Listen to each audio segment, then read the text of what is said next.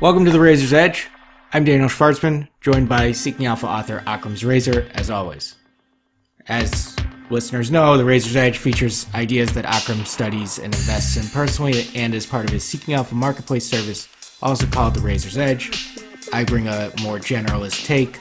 We look at specific ideas, we discuss how they might play out, we'll talk about the research. If you're interested in more of those ideas, I recommend you check out Akram's service called the Razor's Edge. You just have to type in AKRAM or Razor into Seeking Alpha search bar or to seekingalpha.com/marketplace. And you can find those, get his ideas, get into a chat room following this, etc. This week we're talking about one of the hottest topics in the market in 2020, Zoom. Zoom is the video communications company that has stepped into our work-from-home environment and seized the market's attention. As I believe Akram has said on past podcasts, I know he said it on Twitter as well, the stock has almost been like an inverse ETF for the market. The company has become a household name. It is something that just about everybody is conducting their social lives through with its easy-to-use and pretty dependable app for video calls. With great power comes great responsibility, and Zoom's received scrutiny recently for its lack of security and privacy protections. There are also plenty of questions about whether the company can hold its advantage over the long term, and we haven't even got to its formidable valuation. So that's what we're talking about today. Requisite disclosure here is that we're recording this on Zoom. We were ahead of the curve here, using Zoom for the past few months before the pandemic started. Before we begin, our usual disclaimer and disclosure, the Razor's Edge is a podcast on Seeking Alpha's The Investing Edge channel. The views discussed belong to either Akram or me, respectively. Nothing on this podcast should be taken as investment advice of any sort. We'll disclose any positions in any stocks discussed at the end of the podcast. I forgot to check. I don't have a position in Zoom. Akram, do you have a position before we get going? Not right now. No position right now. Okay. So the quick setup, the stock is still up big for the year. Started the year about $70 a share. It's at 109 right now. Not many stocks that can say they're up that much. I didn't pull up the EV sales number, but it's some really high number. And just in the last week or so, you've started to see more 50 times sales and trailing. It's okay. What a $35 billion market cap company, $620 million trailing revenue. Right, and they might do $1 billion this year you think that they'll do $1 billion this year. Well, that's what I thought for. Oh, okay. Fine. So and then we can get into where those numbers have to go and how does that play out eventually. But, right. Look, Zoom is a bit of a bitter pill for me, Daniel. This was a stock that, when we were doing the SaaS bubble was crazy. I know it. I looked at it a while back from a private investment standpoint for someone. And so I was familiar with it. Not in terms of using the product much though, really. So just the background on the story, the history, and the space, and it IPO'd, to much anticipation, and you knew it was going to do really well. And it was a stock that I was, using almost as a proxy for things I was shorting in SaaS, in what do you want to call it, the summer, right? Like Zoom you couldn't pick on Zoom. The only thing you could pick on Zoom for was valuation. Good unit economics, positive operating margins, nice story, and a seemingly simple product with, existing competition out there, but that was being made irrelevant by that just marginal utility advantage in terms of UX and usability. So if you remember, I was shorting Slack when Slack IPO'd on Teams, Microsoft giving it away, thesis, but we weren't thinking that way with Skype and WebEx and Hangouts with Zoom. And even and a lot of that Slack stuff has, by the way, significantly subsided since, if you remember Mattermost, for example, there was the on-prem security privacy issue to not wanting to have your chats hosted with a Slack, and that was like kind of Mattermost's pitch. And then there was Microsoft is just bundling it with Office. Like it's tough, it's tough to compete with free when it's chat, no matter how hip the name or whatever is. But like you didn't have anyone willing to make that argument with Zoom. It was just like, this fucking rocks. Well, it's that much better quality, and it's just so simple and easy to use, and it's great. What do you think? So you said you evaluated it as a private investment. It's only been public. It will hit its first birthday on the public markets in a couple weeks. And we're familiar with video chat. My Skype handle dates back to when I was in college almost 15 years ago. And I don't think that was the beginning of Skype. I think Skype was around a little earlier. I can give you like a quick summary if you want on the background on this. Yeah, why is Zoom? What made Zoom better? That's what I want to get at. The founder CEO Eric Yuan. I mean, I guess that's how you. I'm not sure if that's how you pronounce it, Eric Yuan or Eric Yuan. That's what I've heard, anyways. Anyway, he was an engineer at WebEx, and I mean, I don't know how familiar you are with WebEx, but early conferencing company. He's Chinese immigrant, comes to the U.S. He wants to move to Silicon Valley, gets a job. I think he was a computer science, math kind of guy background. Gets a job in WebEx and basically rises in WebEx to head of engineering. And I mean, I think a lot of the code and patents, I think he's on like 20, 30 patents. I don't remember, something like that. But superstar at WebEx, and WebEx gets sold to Cisco Systems for $3 to $4 billion, if I remember, before financial crisis, 2007. From there, I think he starts going through this whole kind of process of he's not happy with the product. His point is like he starts meeting people and customers, and installing WebEx, the onboarding process takes a while. Setting up a room and a meeting, that takes a while. And forget like the hardware component to these types of things and the interfacing with that as well. The video conferencing, some of the quality wasn't great either. You would have reliability issues, and customers were just generally, it wasn't something that was like a fun thing to do, right? You didn't look at it as frictionless and from a user experience good. So, I mean, here's this engineer who I guess talks to a bunch of customers and they're just unhappy with it. And he's really depressed by this and just supremely frustrated and thinks that this is a major issue. And he's badgering his bosses at Cisco that, we either need to make some major changes to the existing product, or we need to build a new product from the ground up. And they weren't having any of that. And I mean, like at this point, it's close to $1 billion a year revenue business at Cisco, and I'm sure nice fat margins, and they're doing really well. And so he decides to bounce, I think sometime in like 2011, 12. It looks like Zoom was founded in 2011 is what I'm seeing in the S1. So he bounces, raises some money here. Yeah, I pulled this up now. I can look at it. 2011, 3 million seed round. He got money from like a former colleague. Even the CEO of WebEx even invested some money in it.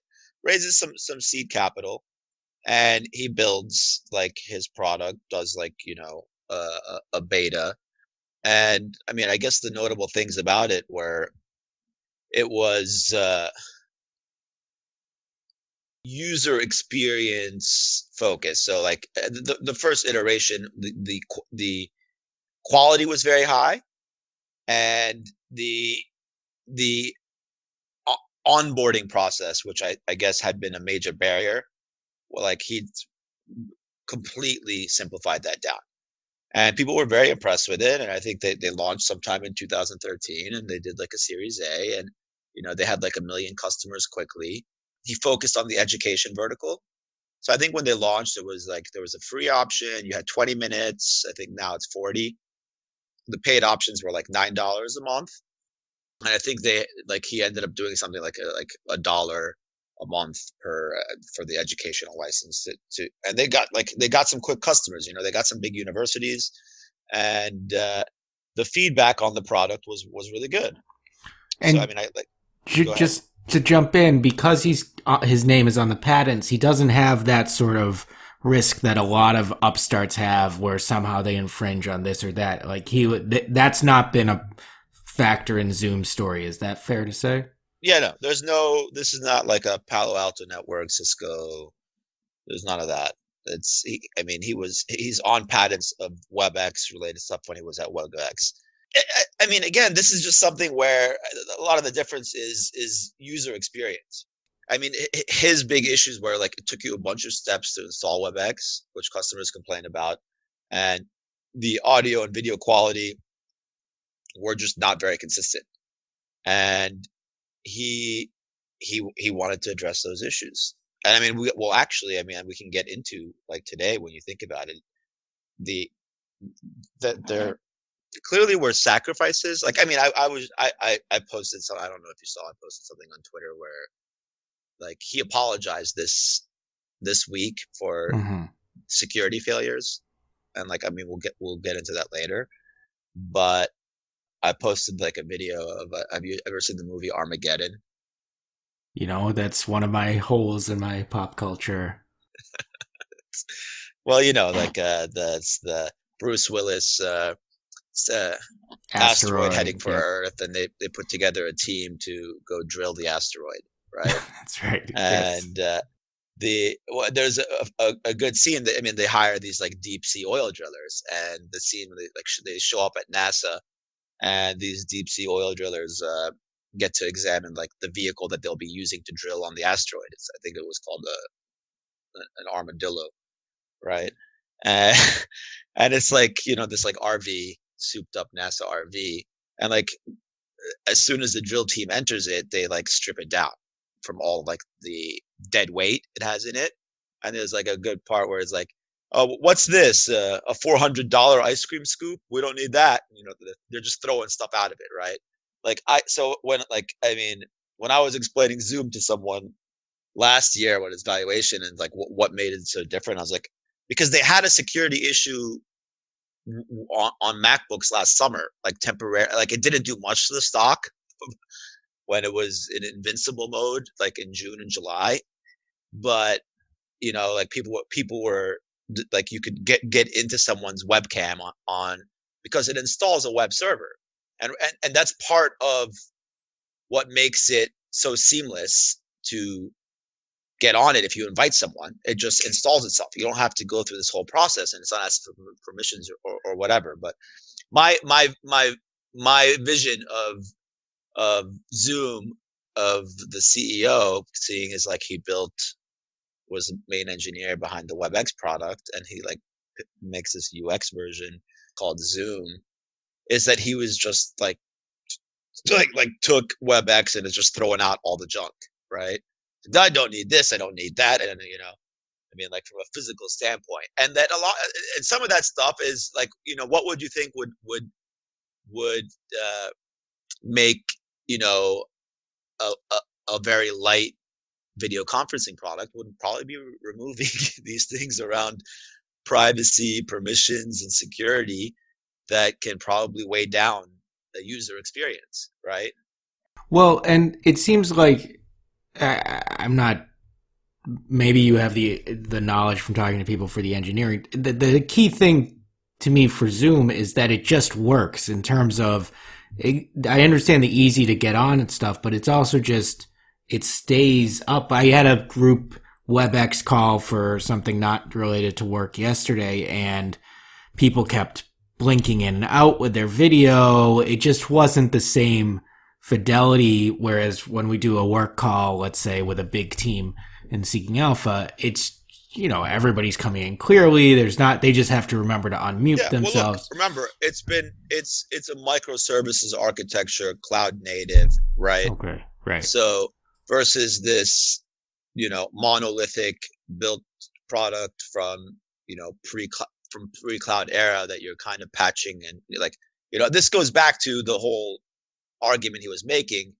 And I mean, I'm not an engineer either, but I'm just assuming that's obviously played a huge part in the quality and the focus in terms of being very product oriented.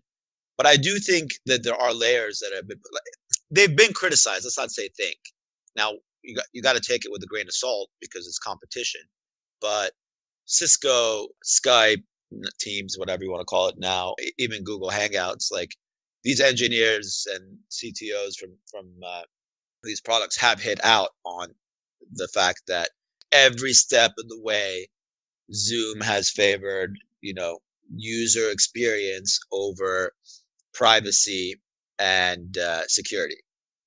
Like they had a whole beef with this Mac OS thing last summer. Like the person who found the flaw like refused to take the bounty on it because he was just like unhappy with the way they dealt with it. Like you could just essentially hijack the system, and they're like, oh well, this is just an accident, and it didn't do this, and like we didn't think about that. And this is what you need to do going forward. But you've seen a lot of stuff this week. I mean, the NYU's New York school system hit out against them. Connecticut as well is doing an investigation. The FBI, like this started with Mr. Elon Musk, right? So SpaceX and then NASA, ironically, banned Zoom on security, and then like you've got this whole wave of. I mean, there's just weird shit going on with Zoom. Like that's other stuff that's going on in this environment. Like these people on Discord. Have you ever used Discord? I haven't. I've looked at it, but I know Discord from like when I was doing the NVIDIA short because there's like this big for gaming. Yes, and there's was a whole crazy subculture of miners on there, and like I mean, it's in of itself this whole another universe, but you would see like the crazy stuff that kind of goes on there, so I can kind of get it. But like it turns out like there's just like there's groups on Discord that are sharing informations for like Alcoholics Anonymous and feminist meetings and corporate like just passwords and links, so you can literally crash Zoom meetings. Kara Swisher's right. What's it called? Got porn bombed or whatever. The call with Jessica Lesson of The Information. Apparently, they had to do it again after they got harassed or whatever. I mean, what I was thinking about when I was thinking about this is that, I mean, one thing that like since Zoom's been public, I've been on every single Zoom conference call, and they do the Zoom conference calls on Zoom.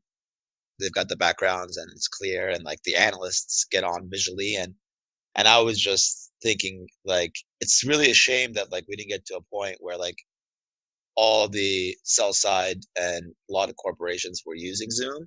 So like a short seller could just like, show up on a conference call and just be like, while they're talking, start writing, like running across a lot of fraud, overstating. Like, can you imagine like Muddy Waters crashing Luckin Coffee's conference call or something like that with when it's hosted on Zoom? Well, then but unfortunately, the security, yeah, exactly. It becomes a new entertainment channel. Zoom conference calls.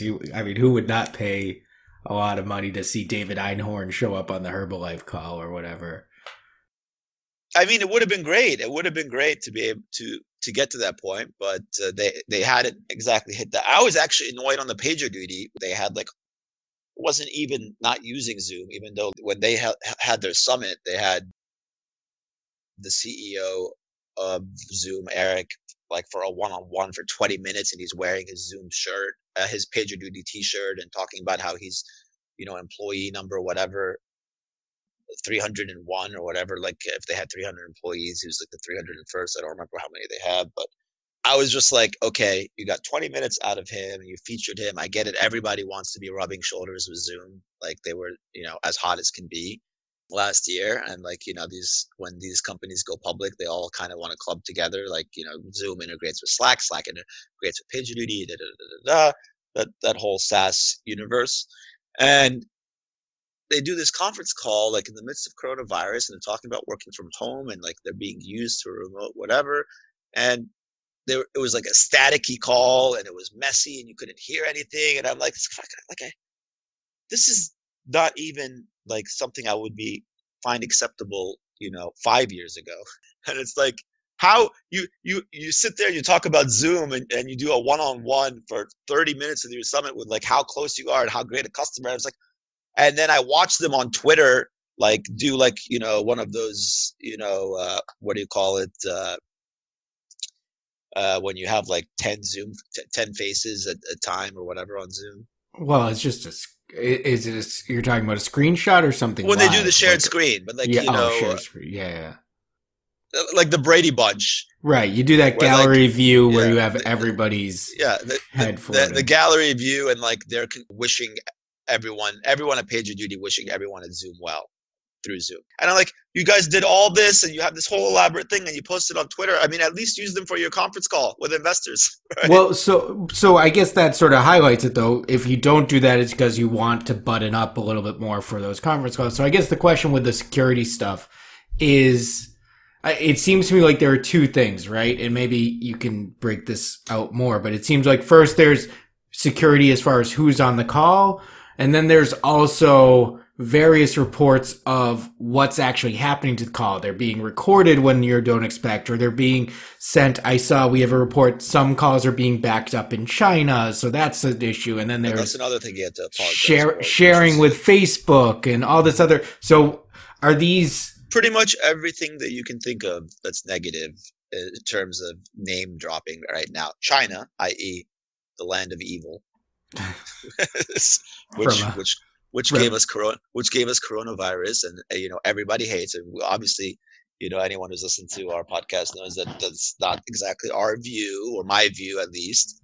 But it's not my view, but it's a reputation. It's certainly and it's fair to say China's not popular right now. I mean, I saw something yesterday in the Globe and Mail in the UK. They're like, the United Kingdom wants to sue the Chinese for 400 billion in damages for coronavirus. And God forbid something happens to Boris Johnson, how much worse it would get between them. But like, right. I'm looking at that and I'm just like, well, the British suing anybody for cross-border damage. But hey, 500 years of colonialism. Right. It is fair to say that China's reputation around privacy specifically is, the government's reputation is relatively it's a communist country. I mean, there's not much to say, Right. Like we don't have to sugarcoat it. We're not defending it. It's a communist nation. You're not, like, privacy doesn't exist. It's an authoritarian regime. Can't even pronounce it anymore. We know that. It's not a secret. Right. So it's been that way. We watched Tiananmen Square, the highlights. Like it's all that's left. Right. But capitalism. It's capitalism meets communism. We know how it works. But the point is, right now in the United States, it's a target. I mean, if you saw the president just 2 days ago, like a Chinese reporter was asking a question, and like he's like, who do you work for? And she's like, God, some Hong Kong newspaper. He's like, yeah, but who owns it? China? The state? Is it owned by the state? And she's like, no, it's a private enterprise. Like, oh, okay. What's your question? Right? That's where we're at. So what's interesting about this from a Zoom standpoint is one of the things, Zoom has positive margins, right? Like you're 14-15% non-GAAP margins, good unit economics. And one of the things about Eric is like he's built a customer-focused, great user experience, love product that also makes money right out the gate. A lot of the questions that if you've listened to these Zoom conference calls, like a lot of the analysts are just like, you guys could, do you think like you're not spending enough? Right? I mean, like, it's like they're basically being like, it's great that you have these margins right now, but it just seems like you're so crushing it, spend more.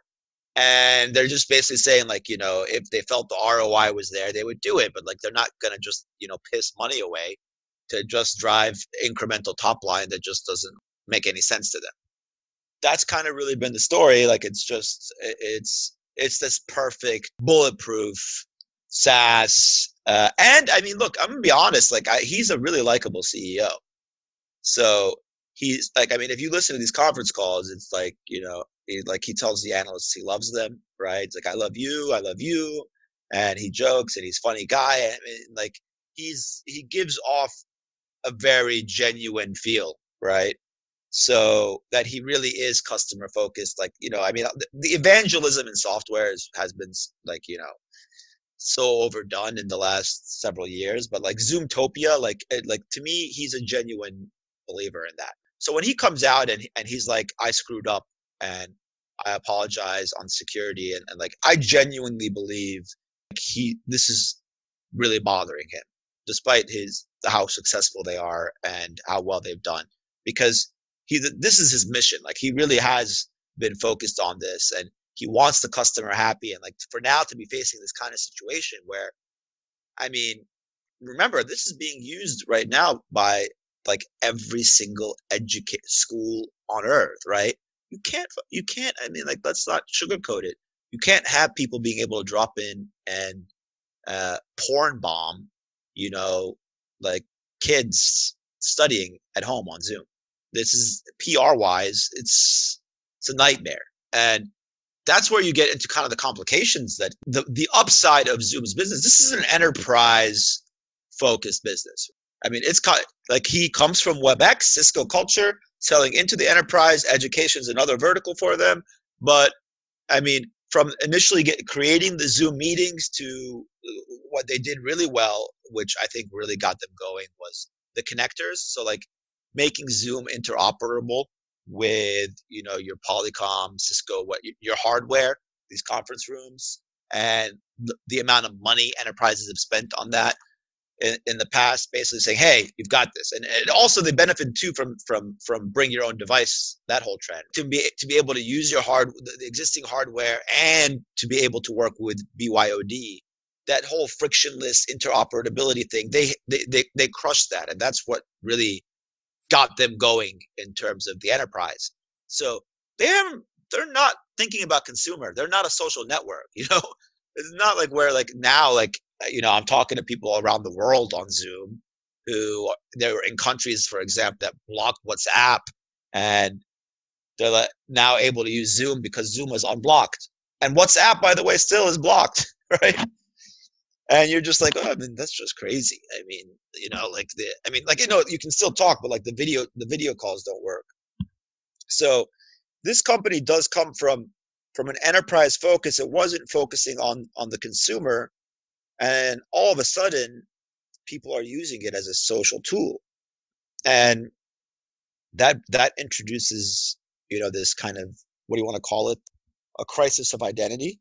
Because before we get into like I'm not sure what your views are on this in general in terms of how they'll perform, and like whether or not we're dealing with a potential social network here as well, and maybe have to think about it in terms of WhatsApp and TikTok and these other names. The way I see this is this is put them front and center. But if you were to assume that a year from now Zoom is not like a social tool, that people are using for communication, and it's not, let's call it C2C or even B2C. If that's the case, then what will be the legacy of coronavirus for them? It will be for like a lot of existing customers who were very happy. All of a sudden, security became an issue, right? I think, yeah, I'm hard pressed when I'm just trying to think about social communication, and we haven't gotten into competition per se yet, but you think about the rise of, I just watch, my wife is much more social than I am, and she's got video calls on Zoom. She's got them on House Party, has been used quite a bit. WhatsApp, like it's all Google Hangouts, Google Meet.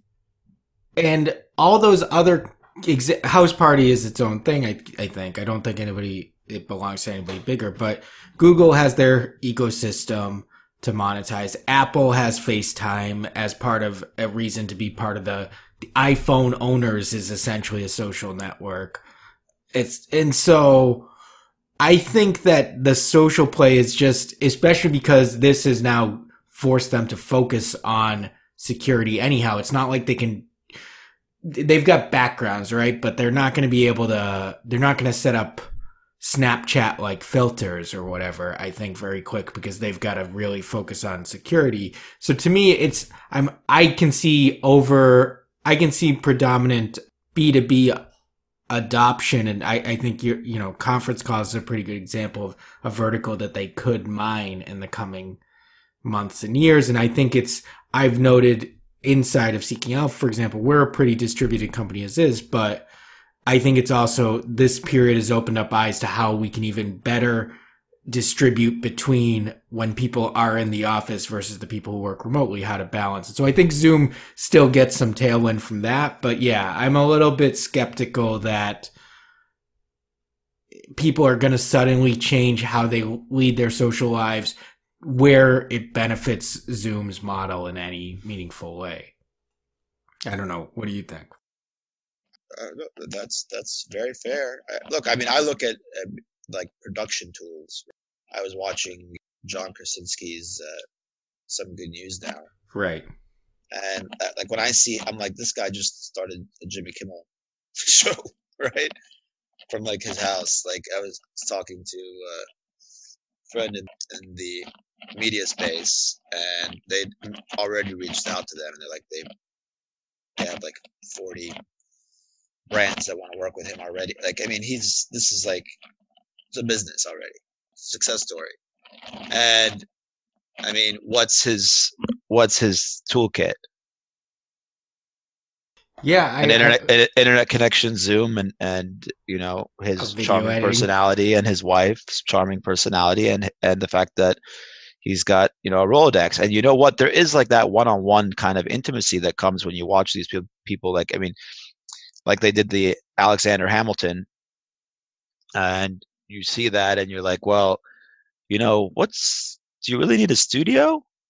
And if you've got someone like John who knows everybody, like he can definitely book guests, and how much more convenient is it, and like how easy is it going to be for him to do what he's doing, and like is he now like a late night competitor with everybody at late night if he wants to do this full time? Like, yeah, right?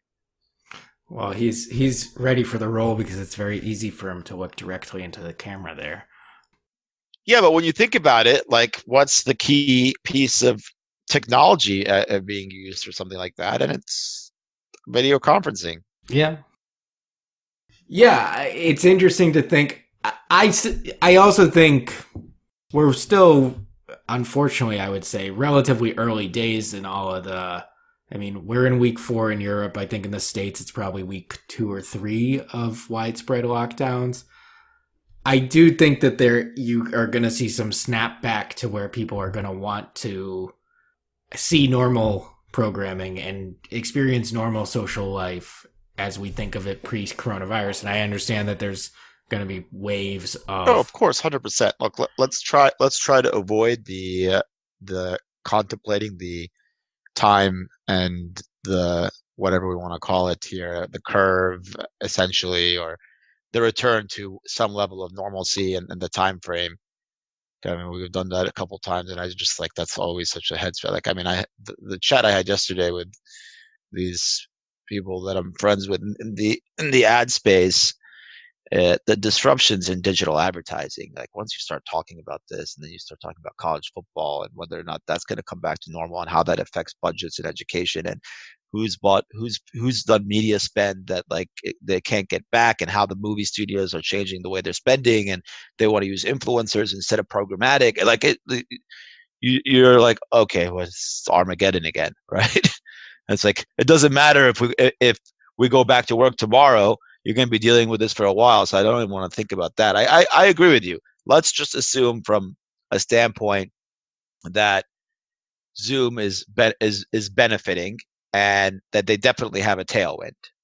Whether we want to sit there and conclude, is this something that's competing with WhatsApp, right? I mean, when you think about it, like Zoom right now is what, 33 billion? Yeah, I think it's a little less last I looked, unless I have the wrong share code. I feel like it's a little bit closer to. Yeah, it got up to about 45. It's come down notably the last 10 days, right? I mean, and this has happened. On the flip side, I was amazed at how high it went, right? I mean, I sold this stock like at 112 or 114 uh, uh, at the very beginning of this. Like I had actually bought this on like the in the 70s when coronavirus was going on in China. And I was like, I don't just why is this not getting a bid? You know, why does everybody buy Alteryx and Ring Central? Like, I don't get it. And then it just took off, and I sold it, and I started buying PagerDuty, and I'm like, how the fuck? What was I thinking selling Zoom?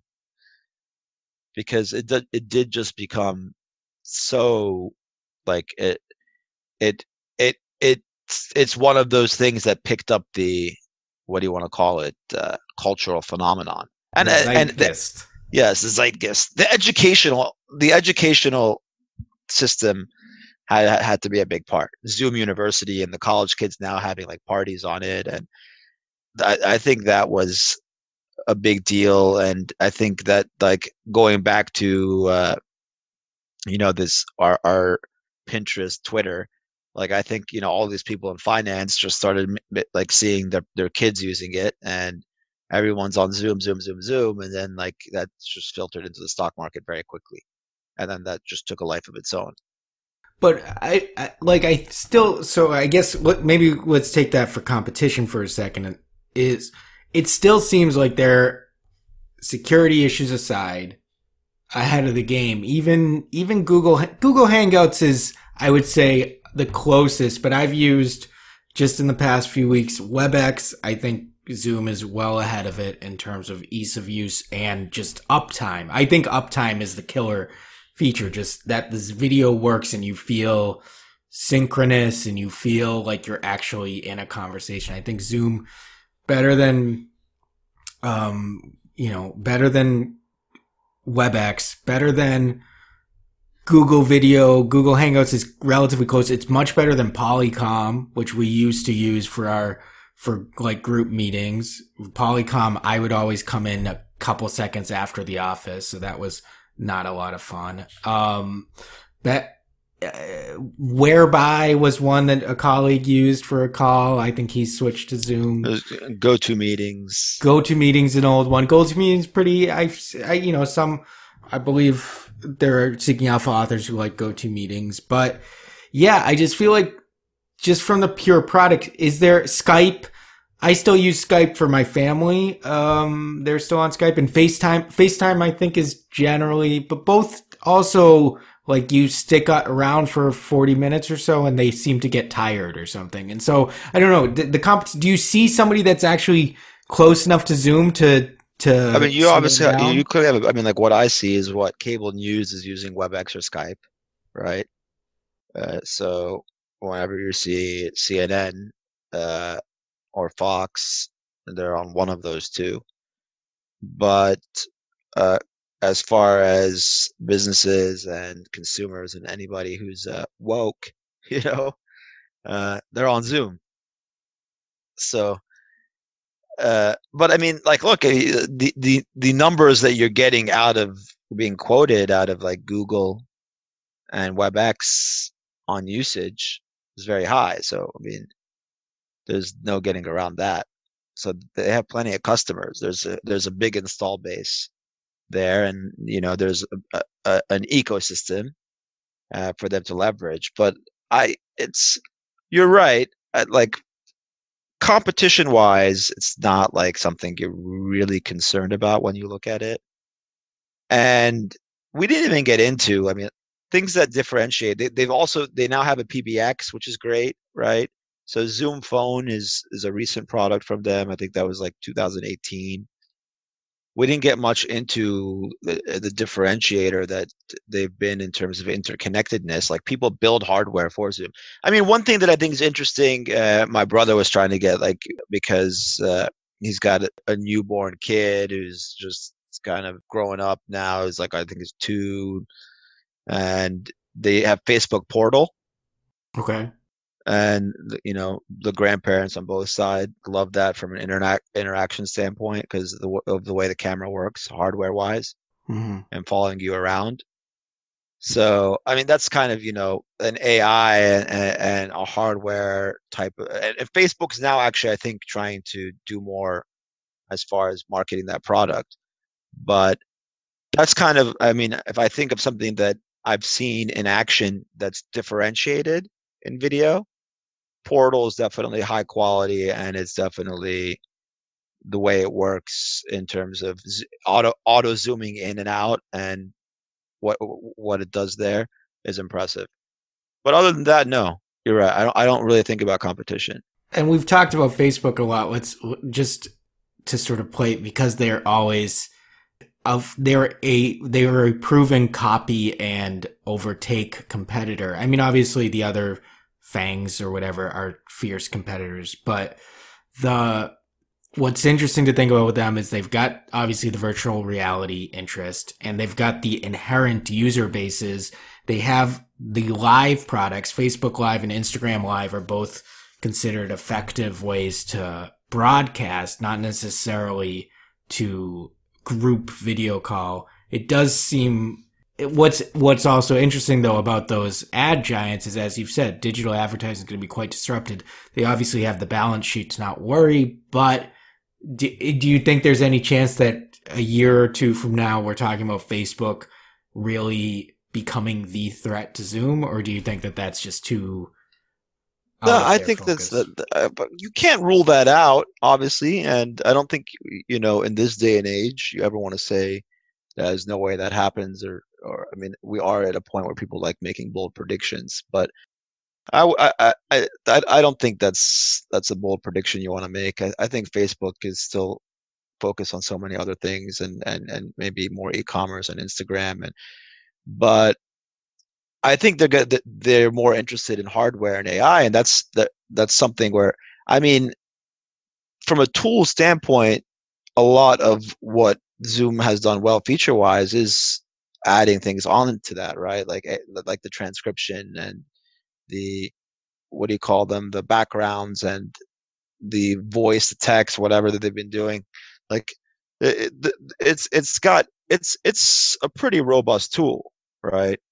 So I don't necessarily think that Facebook is got the culture to focus on an enterprise video conferencing tool, you know? Which is still where the money is here. It's still, I guess that was also what I was saying with consumer too. It's hard to see how Zoom can make that a I to mean, and me. that's where you get into other things. Like, I mean, Ring Central has been in focus lately because they've launched like a poor man's version of a competing product here. And these two had been partner. There's overlap here and competition.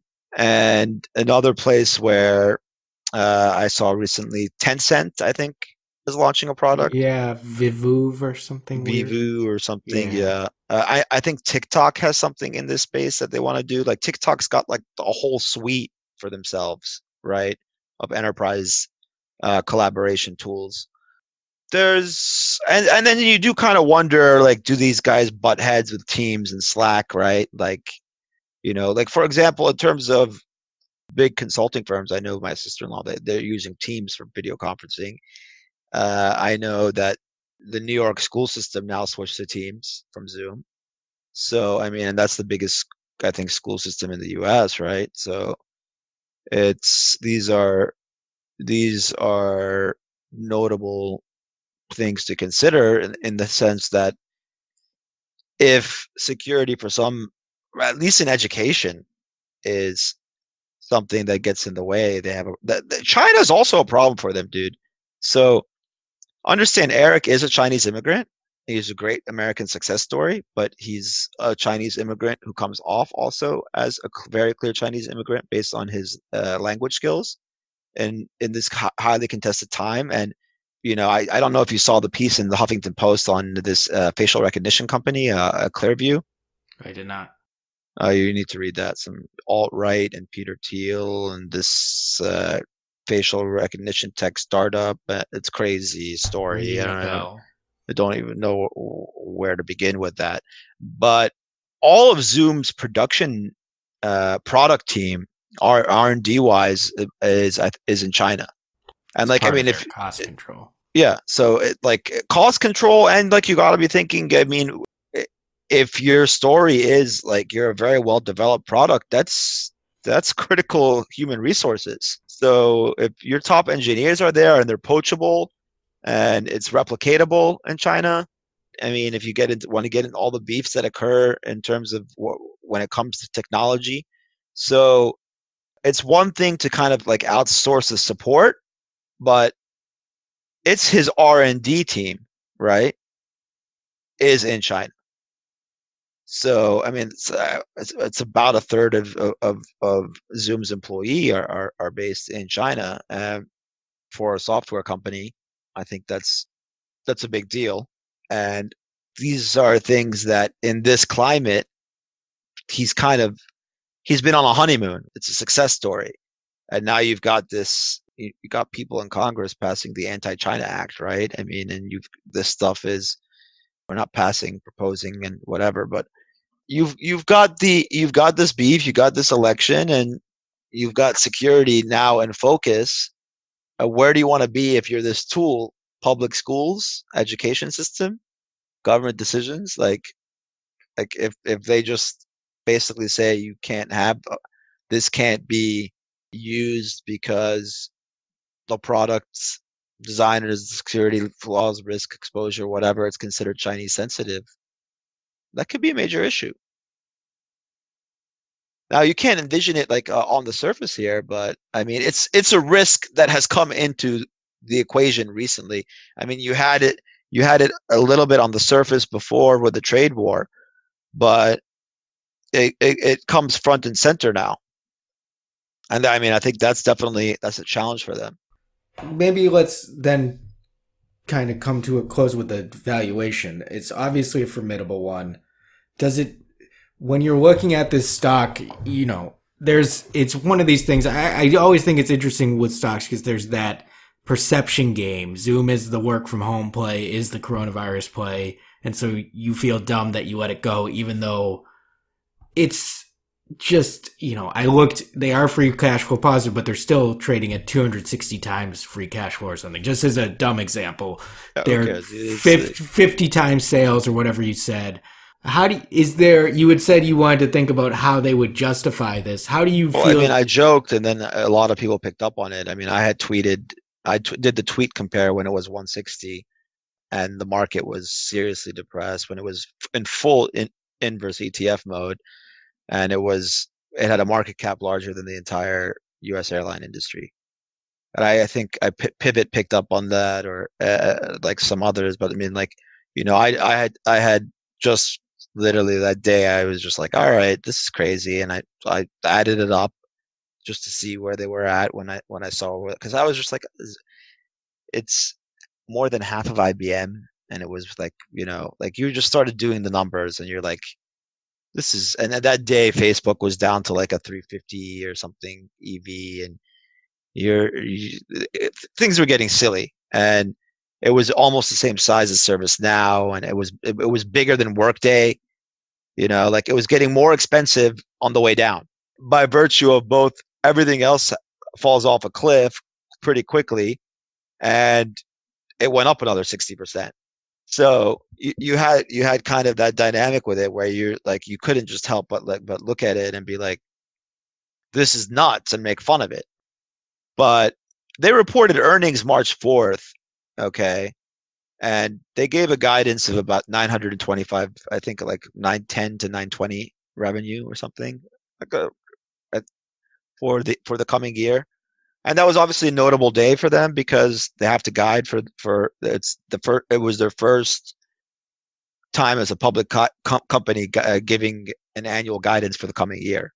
And when I had looked at this and gone long, and I mean, I had bought a bunch of call options, and I lost a lot of money actually on it in end of November, early December. But I was basically like, I'm buying this at $67. That's like 16, 17 times forward at the time. Because I was like, they're going to do about 610 to 630 or 640. I think they ended up doing like 620 or something or whatever this year. And I think they'll get close to $1 billion next year. I think in my model, I had like 980, 990 or something, 990. Call it $1 billion in revenue. So at the time, I was just doing the math. It was like a 16 billion EV, and I was like, 16 times forward sale for is expensive, and it's not something I typically would want to pay. Like, and more often than not, would be shorting. But in this case, I was like, it's going to grow into this valuation over time. I mean, like, I'll buy it. Maybe I'll lose if I'm. And I was thinking, from a risk on standpoint, SaaS stocks are going to rally. So I was like, this is one that can go back and trade back, in the 20s. That was my thinking then. And because there was nothing not to like about it. And I couldn't find anything structurally on the business. So I was like, finally, I've got it in a valuation where I can hold it for 2 years. And that was my thinking then. Now, you got to be like, they're going to do, like, they could potentially blow those numbers away. Okay. The sell side knocked the company this week. I think there was a couple negative notes, Credit Suisse and Ventures. Like, I don't know who else, but generally around like the security, which became public, but also on like what percentage converts to free, right? And this was part of my PagerDuty thesis, right? So I was just like, Zoom, you may already have it. You're going to use it more. I mean, one of the interesting things when they reported earnings was they pointed out that like our margins are going to be lower because usage is up, and we don't make more money. It's not metered the way it's running, so it's actually taxing on them, and they're doing a lot of free, so they need to convert that into paid. So when they talked about the impact on their Q4, they're just like, there's nothing in the numbers from coronavirus. But that was end of January. They came out on April 1st and said that they had 200 million people in meetings a day, from 10 million at the end of December and March.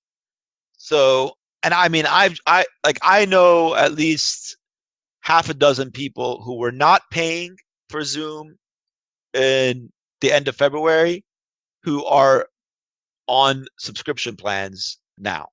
The free usage no longer was cutting it. So you got to start thinking, I mean, that's 20x in terms of usage, but a lot of that's got to be education and every university turning to it pretty instantly. So like you can't like be thinking it in terms of paid customers, but you got to think what's the monetary impact, and that's where it's obviously challenging to model because you have to have a view on how does churn work here. What's the education system look like next fall worldwide? Okay, like is it like what percentage is remote and what percentage is back in a live classroom? And then there's the element on just people using it as a tool. Like how many people who got on it continue to use it for fun and entertainment and in a social manner? And as like what percentage of that is like a flame out and what isn't? And then what's the uptick from work from home in the enterprise and that usage? And then what's the offset on security and competition? So, but I mean, I think where they stand today, I don't know. I would be thinking they can do 1.2 billion. Like that's to me got to be conservative. Like if they can't do 1.2 billion this year, I'd be like, obviously you're going to change your views by like let's say the end of the year in terms of how the trajectory could drastically slow the subsequent year. But you got to be thinking like 1.2, 1.3. I don't know, but is it 1.5? I don't know. Can they do like? Are they going to do 50% more than they were doing before if this keeps up at the rate it is, because you have people now who are actively paying for it for 3 months at like 20 times or 10 times what you'd been thinking of beforehand and what they had been modeling. I mean, what's your view on that? I think, yeah, I think it would be a little bit if it's hard to write a bull story that doesn't begin with revenue moving up, like you said, because otherwise, if it's just business as normal, then at this valuation, this valuation has to be pricing in some uptick, obviously. I think you can make the case that more usage is going to convert into something, whether it's that they change up the business model, whether it's... I mean, you don't have, it's converting into significantly more revenue than they were expecting in the beginning of March already. That's for sure. Okay. I've done the homework to convince myself of that clear. I actually looked at it yesterday, as it was down again. And I was like, I mean, this is where I sold it when this all started, before, like when the president was still in denial and like it didn't seem like this thing would 4 weeks ago. I'm looking at it and being like, and that was before they even reported, because when it went into earnings and I was out of it, I was like, they're not going to see any impact because of the free usage. And I was just thinking globally, not yet before things had happened in the US at the level they had. And I didn't think they'd factor that into guidance, because they would take the view that they would factor it into guidance on the margins, but they really wouldn't be. They're going to take a wait and see approach as far as what turns into paid usage, and that is going to have to depend on how long this crisis lasts. And they're obviously not rooting it for it to continue. Okay, but like Slack did the same thing. So Slack went through this thing where they reported, they gave this like tempered guidance, and then like they came back like 10 days later and they're like, we had the most signups ever. So CEO had a tweet. Yeah, and he gave like a whole recap of it. If Zoom was to give a financial update, it would be a note, like they're going to knock the cover off the ball for the next quarter, right? As far as, I don't know anybody, like I'm sure these numbers are going to could wildly surprise people. So my thinking is, do I buy that stock today and either they come out with an update that knocks it up and then I sell it, or I sit in it till earnings and take that good news and then worry about everything we've discussed now in terms of security, and because you're not going to see any negative adjustment financial impact. Like this is where you got to start thinking, like, I get a huge boost, then I'm going to have some churn that's notable. This is a business where if things normalize, okay, or let's not say when things normalize somewhat, that they see a drop off in demand.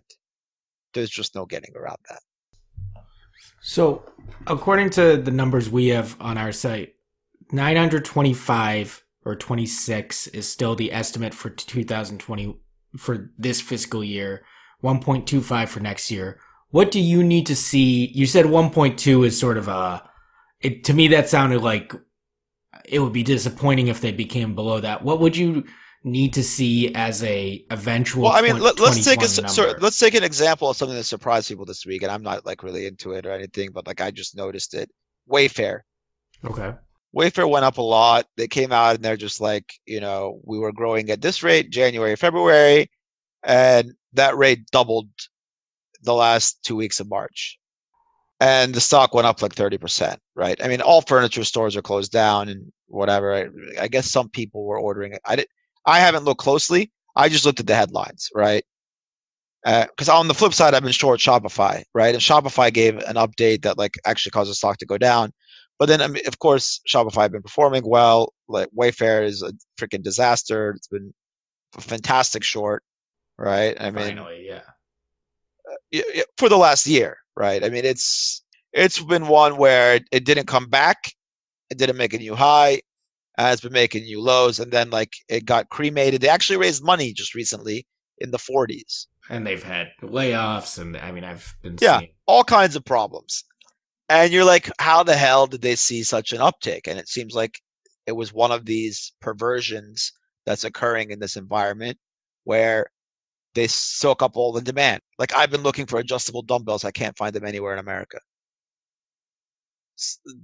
Unless I want to go on eBay and pay $1,200 for $300 dumbbells. There's clearly an element that, so when I think of a Zoom, okay, I think of Zoom as like the ultimate least friction. Like everybody got on it, and then they went through that month maybe where like you used it up, but then you get to this point where a significant amount of people are paying them. Does that double their growth rate? Is that conceivable in such a short time period? It is. It's not hard. I mean, if he's going to tell you that we've gone 20x up in the amount of people meetings, yes, because of the way meetings work, it's a different dynamic.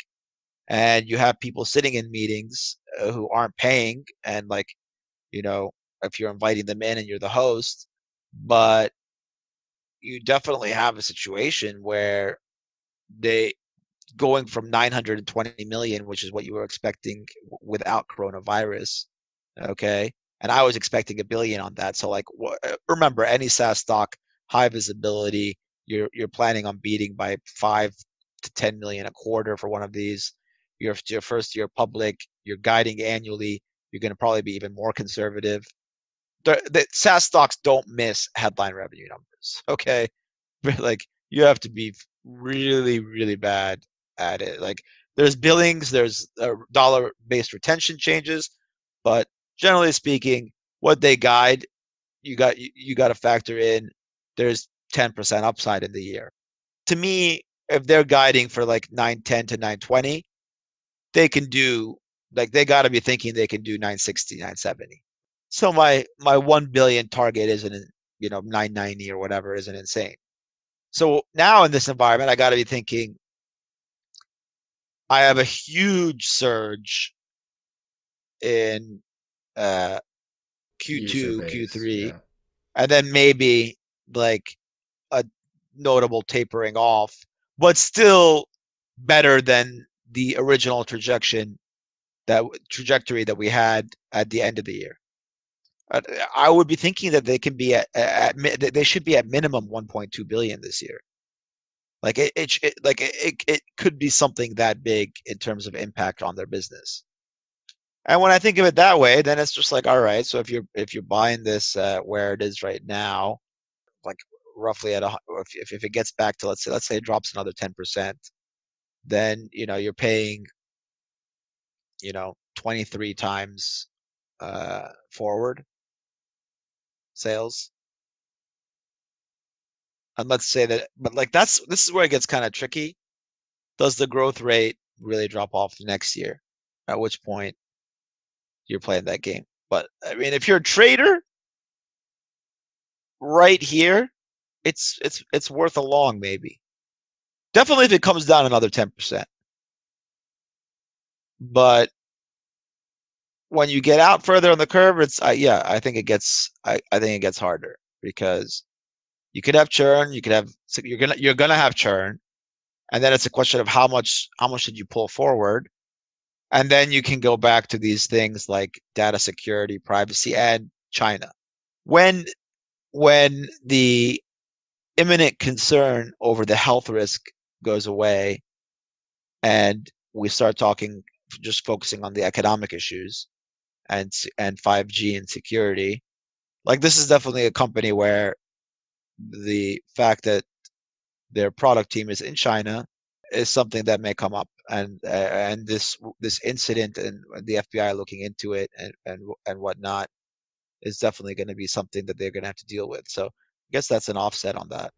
Yeah, it's interesting because the way you frame it, the trade is the obvious thing, is that people are going to be using this a lot, and so but it's like with everything else in this environment, you're trying to see what's a temporary effect, and do you make it through that temporary effect if it's a downside, or how much do you benefit if it's an upside? But then also, what's going to be a lasting change? And so for Zoom, we have on the upside, maybe there's new long-lasting adoption, or maybe just the user base, like they get a level up, but then their growth rate kind of continues as if this hadn't happened, just with a bigger base, etc. And on the downside, you have that they're actually going to have to spend more. Does it affect the UX? Does competition figure it out because they've given them this opening, ironically, given the security issues? So yeah, I mean, that's, I mean, it is confusing. I mean, like going back to what we were discussing earlier, when you think about just for them from an identity standpoint, do they get tempted to be a consumer? Hey, we just had this whole new massive TAM open up for us. Because what exactly is an enterprise video software company, a video conferencing company, going to be worth max market cap, right? You're not thinking 100 billion max, right? I mean, it's a competitive space when you get into UCaaS and PBX and the hardware and everything else. Like, there's limitations here.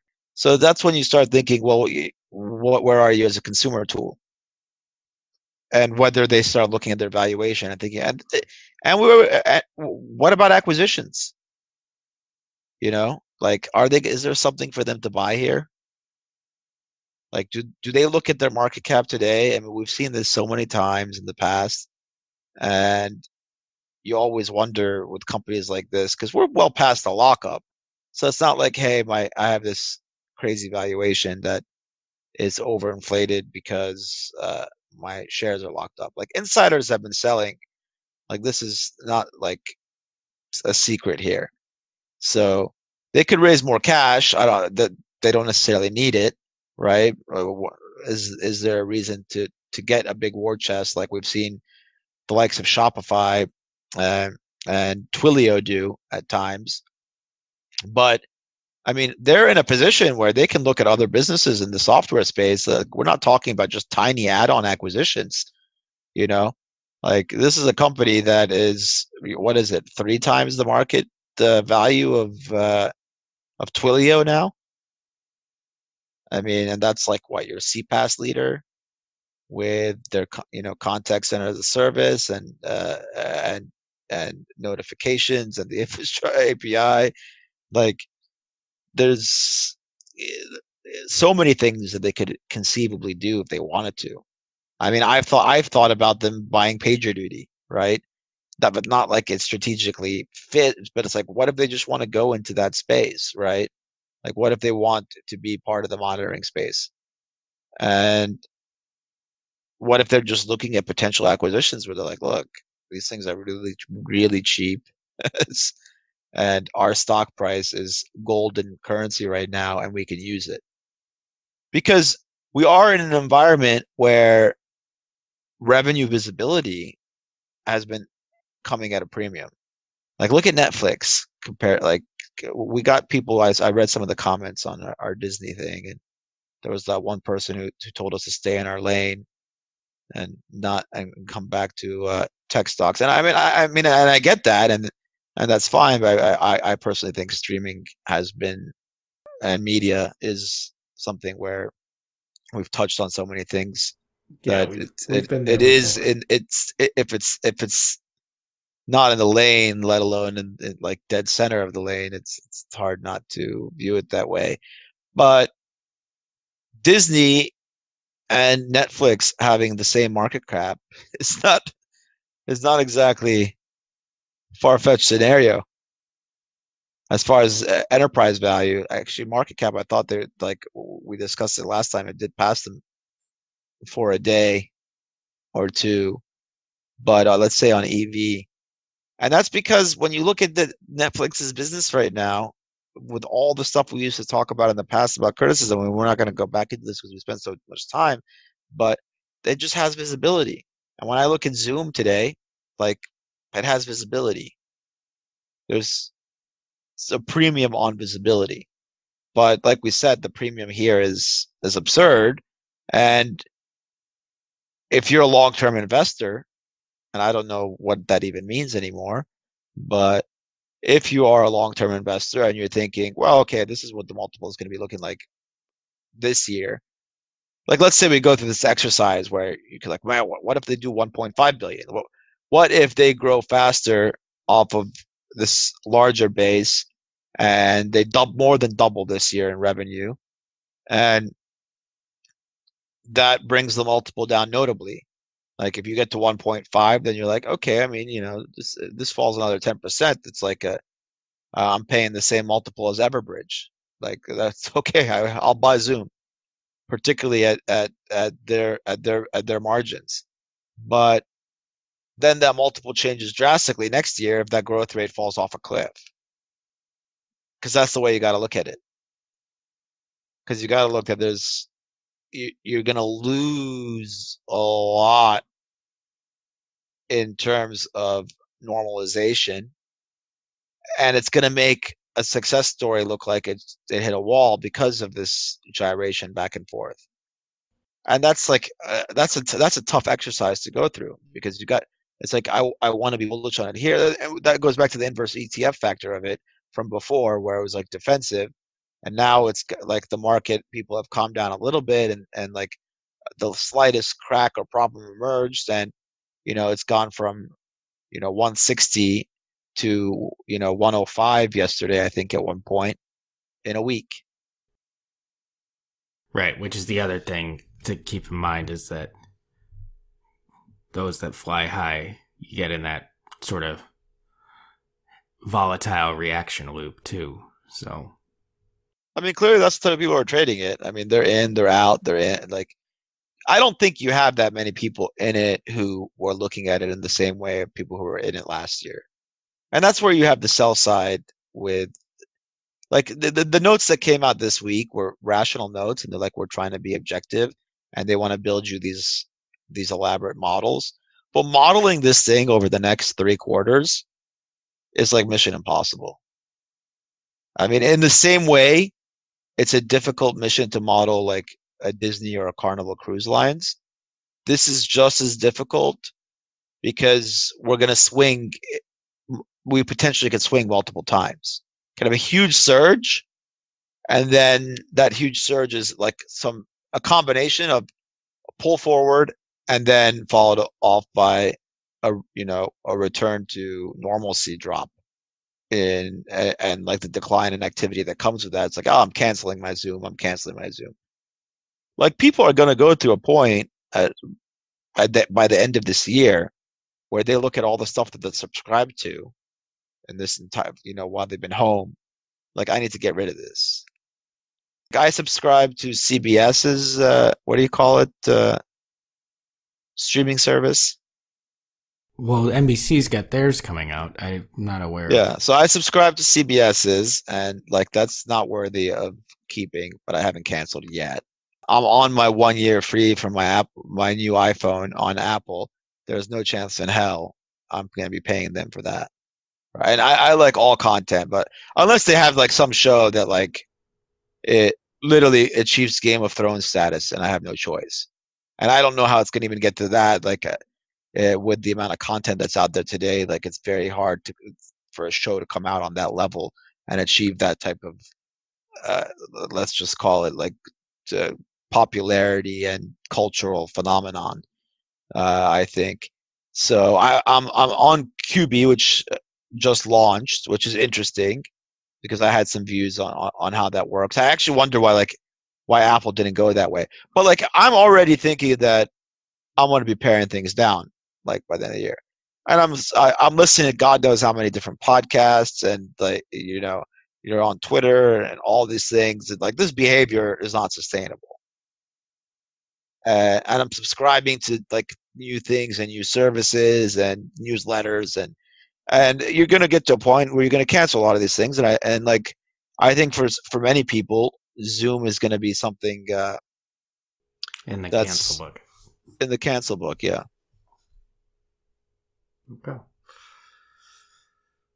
All right, let's leave it there. I think it's a lot of it is obviously, as a headline, such an interesting stock for our market, but I think also those deeper issues just show the uncertainty here, and so I think that's really interesting. I mean, where are you on it as a production utility tool? From like, do you see this as being something that entertainers are all using on a regular basis in the future? I think it if I want opens the to door. launch my own, if I want to launch my own what do you want to call it, broadcasting service covering NBA games, okay, and I'm like, okay, you know what, I don't need to be picked up from a network. I'll just start recording and doing my own play-by-play. I'll see if I can build an audience. Like, well, I think it's gonna. Well, that specifically you have to deal with the rights still. I think, but I do think it's the same as I would say. I think it accelerates something that might not have happened as quickly. I can give again. Start with the Seeking Alpha example. We had forever been thinking, podcasts you can kind of do from home and you can figure it out. And we've got into a reasonable level, just home recording and using Zoom and other software tools to kind of get the production levels decent. But video, advertisers are not going to be happy. You want to have something that's professional quality. And I think this has opened people's eyes to, well, no, you can probably do a lot of the stuff that you would do in a normal production level. I don't think you can replace scripted television through Zoom, but broad newscasting or whatever else, I do think that's opened people's eyes. And so, yeah, I do think they will get some incremental tailwind from that they would not, that would have taken longer and is not just a pull forward. So I do think that's there. I do think like personal trainers on Zoom, like that's been a popular thing. Yeah, I could see that. Like, do I need to be Peloton? Like, did this somehow, despite the benefit of Peloton being a gym from home, perfectly timed IPO tool with subscriber service and classes, did the fact that this just made it easy for every single trainer who was working in a gym or anyone in the business of trying to generate money because they got laid off from something else or whatever, teaching classes on Zoom, did this just become a new competition? Did this just change an advantage that like someone like Peloton had because Zoom all of a sudden became a platform for anyone who wants to do something like this? Yeah. Yeah, I think that's essentially what's happened here is that they've widened up the potential. You get that user base, they have to pay a little bit more for servers and they're going to have to invest more in cleaning up the security, but it does give them, as I think people see how smooth this is, I think it will open up other use cases that some we're seeing and speculating on and some which we might not know yet or just not be aware of. So yeah, I think in general, you're going to see, for all the volatility you're saying about, you will see churn, you will see people go back to normal, etc. I do think they do I think they are, if you look at it 5 years from now and imagine an alternate universe without coronavirus, I think 5 years from now, Zoom is likely much better off than they would have been. And I think their revenue is significantly higher as a result of picking up these users and opening up new use cases because and this is to go back to their history. This is what's interesting is because they focused on what I think is that one feature everybody cares about, which is that the video works the same way that I feel like Google, I think the thing they figured out was that you have to load the search results quickly or whatever, but it's like you find that one feature that actually people care about, whatever else they say. And in their case, it's that the video works. I mean, to me, the thing is like you just click on the link. Yeah. I mean, that's also part of the problem as far as permission security, and it loads on your computer and then it's in the background. But it really is as frictionless as can be. Other question for you, though. Where are you on China backlash on this? Do you think the CEO's background, the location, and the security, is this something that he's dealing with in 6 months? Or is this, a flash in the pan and they don't think about much of it? I don't have a strongly informed opinion. I would say the security aspect of it is a lasting thing until they figure it out. I think I'm skeptical. I'm not putting a lot of weight yet. I could be. There's China blowback going on, right? I mean, like Luckin Coffee just blew up. You had the other Tal Education yesterday. Yeah. Dan David, Wolfpack, very good guys. They're out with an IG, yeah, right, which is going back to my former favorite Baidu disaster, largest shareholder. So I don't know. I don't know if we're like in a systemic China risk phase type thing. Like this isn't a China-based company. It's got 700 or so engineers in China and some infrastructure in China, IT infrastructure in China. But you can see the product. I guess that's where because it's US based, so you have more faith in the financials, and because it's, you can bite into the product, as it were, in a way that... Yeah, of course, you're not worried about fraud, but what you're worried about is that they're dealing with something where everybody's face ID, etc., can potentially be accessed by people in China or have them to do China exposure to China security. Like that's where you go back to what you see. Like I was very surprised. I mean, like on the education front, New York reacting so quickly on this thing, and it was funny listening to Pivot and Scott and Kara talking about her experience, because they've been doing a lot on this Zoom thing lately, and that is entertaining when you sit and hear them talking about porn and him explaining fisting and whatever. But you're also at the same time like, well, okay, I mean, like I don't have kids, but if I did, kind of horrifying.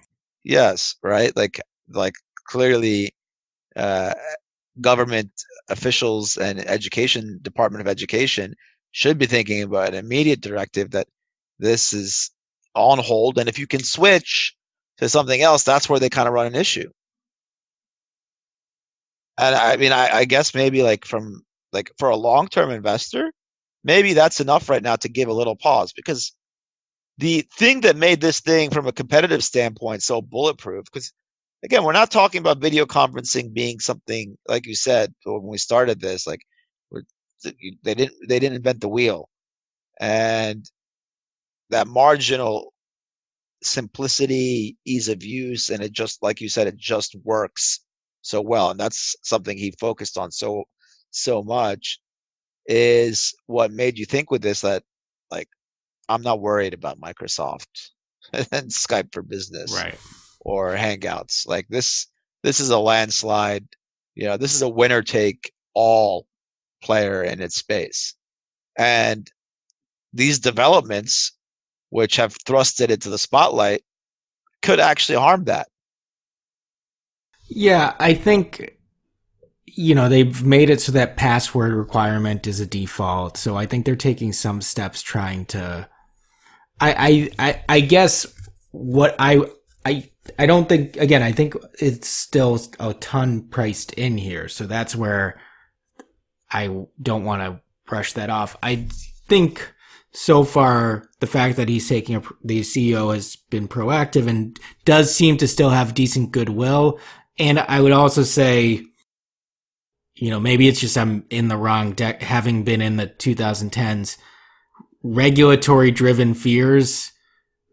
I've just bearish that the regulators, as somebody who is generally believes in smart and thoughtful regulation, I just don't think regulation has proven to be a major bear catalyst for any number of companies. And so I wouldn't, on the one hand, I think individual school systems will continue to take caution until they feel that Zoom has its act together. But I also don't think neither the current administration nor whatever becomes the next one will have this top of mind as something that will add more weight than consumer concerns will add already for Zoom. Yeah, you're probably right. I mean, I'm in the same camp as you. Like, you don't. Every time people get overreact, like that's typically been, for a business like that, a buying opportunity. But yeah, in this case, the only thing it's got going against it is, I mean, when you think about them just dominating with both Zoom Phone and at the meetings, essentially the entire, unified communications market and video conferencing in general, I look at it as like a business that just recently got to like half the market value that it could achieve if it completely owned that space at supreme domination levels. Right. Yeah. I mean, I think that's what it is that they will get some more use cases, they'll get some more users, but at some point you can't expect them to, unless it becomes a media company, which is a major change in DNA. I mean, correct. If it's a challenge for Apple to figure out, Apple's obviously a behemoth, but still, like, it's not easy to think that they can just pivot and get that right. Yeah, and it's like, if you do get to the point where the consumer tools can do the group chats better, I think that kind of something that functionality wise, maybe a Facebook. We're not talking about it as a competitor, but a marginal improvement there probably works in their favor. Yeah. So, okay. Well, all right. So I think Google came up, Disney probably came up. I still have positions. Pinterest came up. I still have my trivial position. What's up? I know they had a nice little. But like, I don't know how that was viewed positively, because they pulled guidance and they basically told you that things started to deteriorate rapidly at the end of March, but we're not going to give any guidance. Yeah. But hey, our Q1 was good. I mean, you would think that like travel wise and restaurant wise, they don't have that advertising exposure. That's what they said. Maybe some destination they like very minimal, but you would also think that like I was seeing some stuff on where programmatic pricing is like from like $6 to like $1.10. Like some crazy shit going on in the ad space. But I would think that they are someone who on an ad basis takes a pretty decent hit next quarter. Yeah, I mean it's basically I think this is probably a write-off year for them after booking a decent Q1. Any positions for you? Any longs of yours or shorts that you mentioned Shopify? Are you still short Shopify? Yes. Okay. Any other positions? Short or short Everbridge, long PagerDuty, and did we talk about anything else? Facebook? Are you still in it? A little bit. That's it for tech. I mean, I sold everything else. I mean, I've been like in, like a Mosaic and Coca-Cola and ExxonMobil. Going back to the real economy. Yeah. It'll be interesting. I mean, I just think it'll be interesting to see where we go from here, because the market yesterday's, not to get all like technical and sentiment, yesterday's flip though from a pretty positive day to slightly down might be an interesting. Just feels like we've gone out. I mean, this thing is not going to play itself out, and like it's very possible that you can have a significant rally and be meaningfully lower in 2 years. Yeah, like the tech bubble was 80% down. I think S&P when global financial crisis, we started in 2007, we bottomed March 6, 2009. So call that, just about 2 years. Great Depression was, 29 to 32, about 3 years. This, in terms of immediate economic damage, is far worse than any of those. There's like no comparison whatsoever. It's not even worth, because financial crisis it started and it took time. Same thing with going back to Great Depression. That was, again, something that started with the stock market and then the slow ongoing process. And this is just like an instantaneous economic shutdown, and the a huge level of disruption that it's going to cause in a system going forward for a while. And because the economy is so services driven now, that's what a lot of people forget when they draw these comparisons. This is the first time we've had a shock like that on this scale to the services sector. Like, this is a 70% services economy.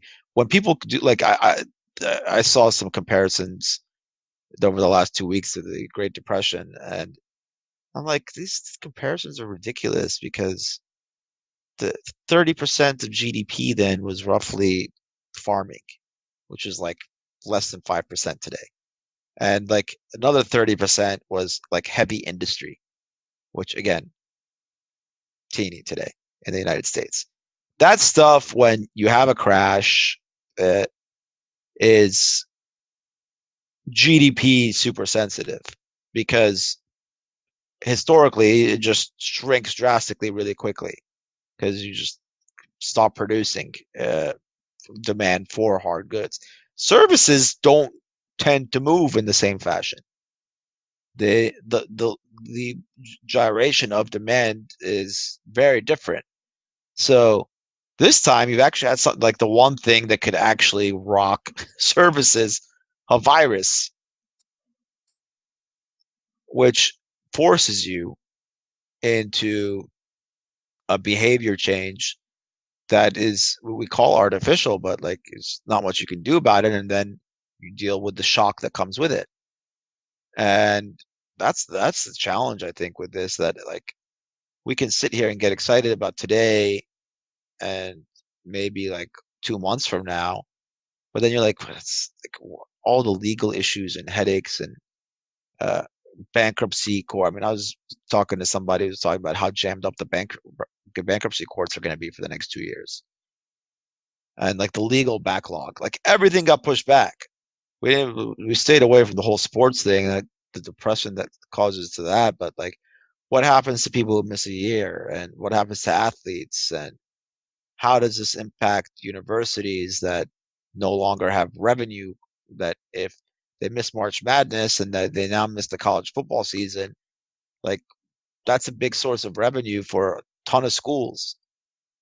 And how does that change the way education operates going forward, just from a financial standpoint, for how they're disrupted in where their primo revenue has been coming from on a short-term basis?